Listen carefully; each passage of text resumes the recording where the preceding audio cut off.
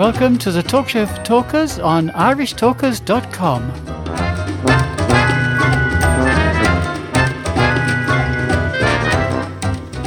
Welcome, Toastmasters and listeners, to today's episode in which we're going to discuss video production. And I'm going to invite Moira O'Brien to take us into the realm of making videos within Toastmasters.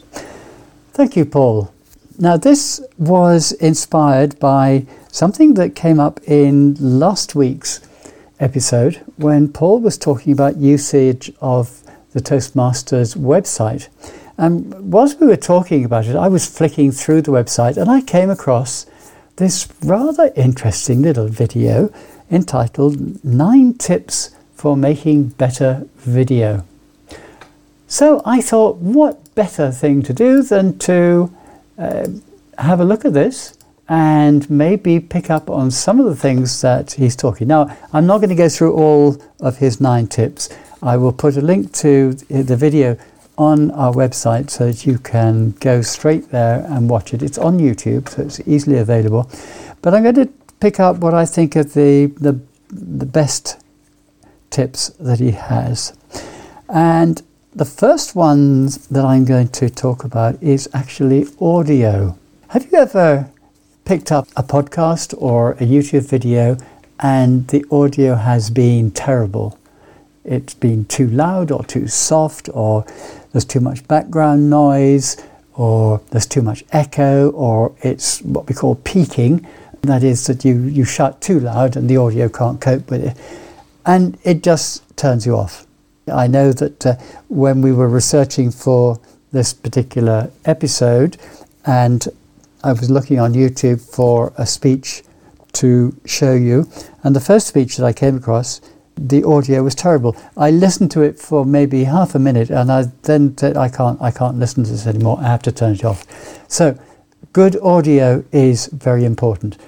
Now, the best way of getting good audio is, first of all, if you can, get an external microphone. There are a number of microphones on the market which are very reasonable and quite cheap, not hugely expensive, which you can attach to your camera to get better audio. You don't need to spend a lot of money. Now, the audio that we have here in the studio is quite sophisticated. I'm actually talking to you now on a wireless microphone because that enables me to be free from the equipment. I can move around. And this is possibly the most useful piece of equipment when you are making a video for yourself. But it's expensive, I have to admit that. So the key thing is to get your audio source, your microphone, as close to your talent, that is the people who are speaking, as you can possibly get. Now, if it's just you and your subject, then you can put the microphone either above or below the person out of camera shot, or you can use a lapel mic like I'm using at the moment. And you should be doing this in a quiet environment where there are not distracting sounds going off. Now, I had to turn the central heating off here in my office because it was making a lot of noise. And I knew that noise, and that noise which just came there, would be coming over on the microphone and would sound awful. So I've turned it off and I'm cold as a result. But the important thing is to get the very best audio that you can possibly find. So that's the first item. Now, what next? Oh yeah, again, this is an audio thing. Use headphones. Why? Well, you may think that the audio sounds good, but you are not necessarily hearing what the camera is hearing. If you listen to the audio recording device, I'm saying that because sometimes one may be recording sound on a separate sound recorder, but if you listen to the audio through that particular piece of equipment, through a headphone socket, you will be hearing exactly what is being recorded. And you will be able to pick up if the levels are too low or they're too high, or there is some distracting background noise, because you will hear it on the headphones. What we tend to do as human beings is that we are very capable of filtering out annoying sounds by, I don't know, the brain is so clever, it can stop acknowledging, if you like, the annoying sound and concentrate only on, let's say, the speech of the person you're talking to. But the camera can't do that. The camera cannot distinguish. The camera is going to record absolutely everything that's there.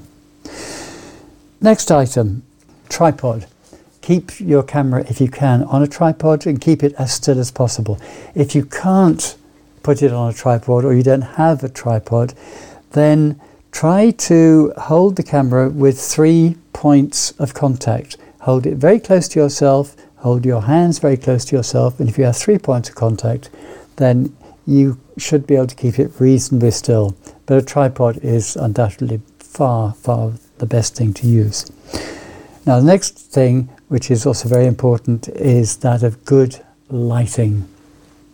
Cameras are pretty good these days at compensating for bad light. However, they do that at the expense of the quality of the image.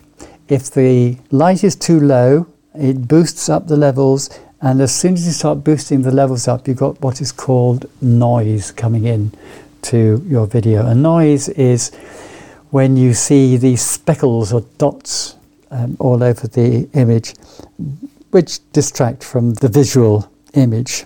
So the best thing to do is to get as good lighting as possible. Now, you don't need to spend a lot of money on this. You can use natural light and you can use your domestic lights. A good way of lighting a scene is to use a combination of the two. Now, don't worry about color temperatures. That's something which the professionals will always worry about, but you don't need to worry too much, because your computer, when you do your edit, will help you to deal with colors. But what you can do is have natural light giving you your key light coming from a window. So you stage your video in front of a natural window, and you could use your domestic light to give you your fill light, which is to light the other parts of the scene which maybe are not so well lit by the natural light. Okay, so that is dealing a bit with lighting. Oh, the other thing is, don't overexpose your scene. Overexposure and underexposure are equally bad, though possibly your camera can deal with overexposure a little bit easier maybe than with underexposure. Okay, so the next thing, and this is something which is more general use, and that is the issue of framing. How are you going to frame your subject in the image? You don't want to be too close, you don't want to be too far, you don't want to cut bits of the subject's head or arms off from the screen. A very common mistake is to chop the top of the head off. Well, sometimes if you're doing a very close-up shot, yes, you can get away with chopping the top of the head off, but generally speaking, you want to show the whole head. And the rule that I apply is, if you divide the screen into thirds, so you have 3 blocks, if you place the subject's eyes on the top third line, that's going to be a good framing. Now, the next thing also to do with framing is to have a variety of shots in your video, if you can, to make it less, I'm going to say less boring, to make it more interesting.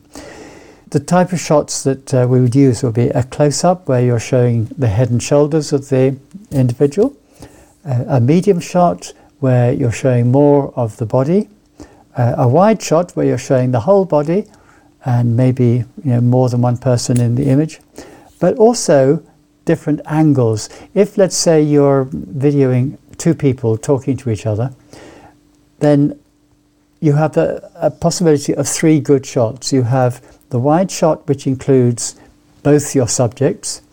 You have a close-up on subject number 1, and you have a close-up on subject number 2, and you could also have medium shots on subject number 1 and medium shots on subject number 2, and you can intercut in between. Now that's the ideal. The best way of doing that, of course, is to film with more than one camera, but that may be outside of the scope of many people. So that covers the majority of the things that you'll see in the 9 tips to better video. As I say, I do recommend to you, if you're thinking about making video, have a look at this little video, because he's a professional and he is giving a lot of very sound advice. So Paul, are you ready to make your next video? Myra, the videos that I've made so far in my life have, apart from general landscape things, the videos I've made have been videos of myself speaking to camera.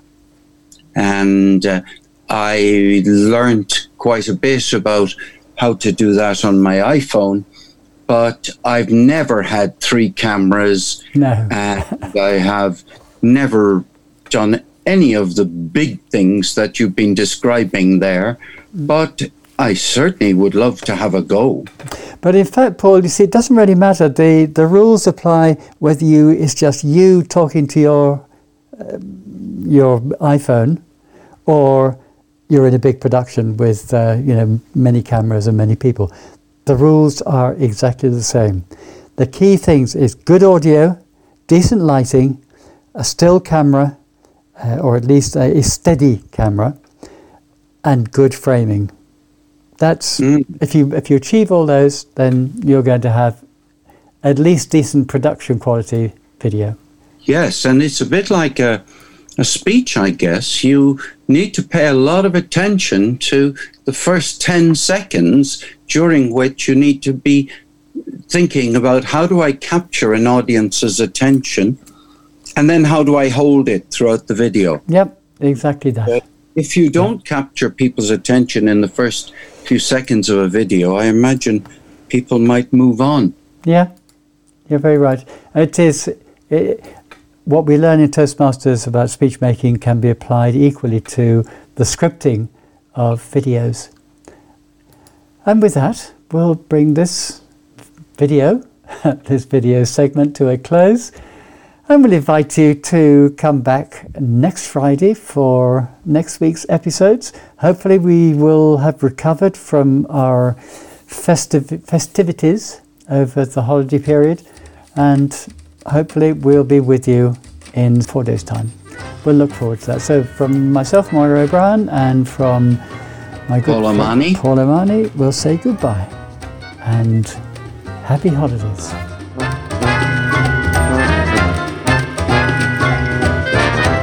The Talk Show for Talkers is published every week in sections at 4 p.m. every Friday, Saturday, Sunday and Monday. Go to our website, irishtalkers.com, for more information.